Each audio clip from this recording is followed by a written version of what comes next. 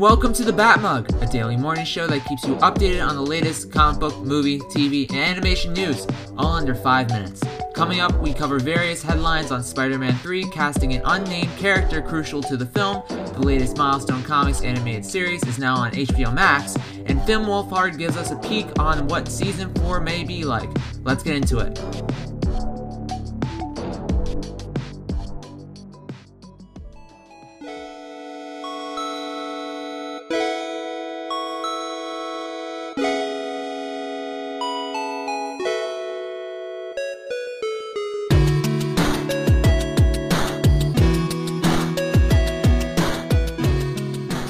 Spider-Man 3 casts Succession actor for new detective role. Ariane Moayed has been casted as an unnamed detective character in the upcoming Spider-Man film.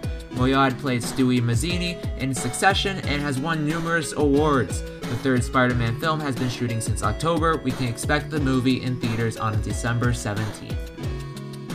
Static Shock is now streaming on HBO Max. HBO Max's Twitter account tweeted yesterday stating, "Grab a shock box and tell your friends." Static Shock is now streaming on HBO Max. If you don't know already, Static Shock follows Virgil Hawkins, a 14-year-old kid from Dakota City whose life changes forever due to a big bang caused by police and protester conflict, which leads to various people gaining superpowers. Virgil then decides to fight for the city under the alter ego status. HBO subscriptions start at $14 a month.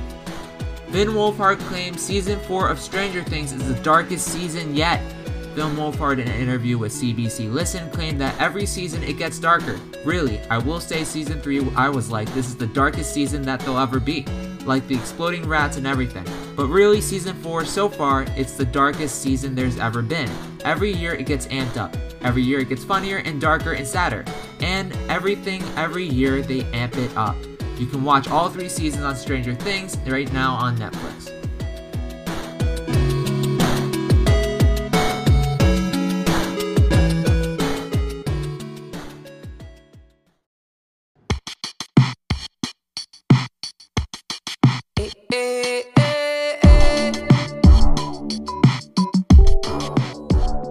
Thanks for listening. If you like the show, make sure to subscribe, rate us, and leave a comment. We'd love to hear your feedback. Tune in tomorrow, same time, same bat channel. Peace.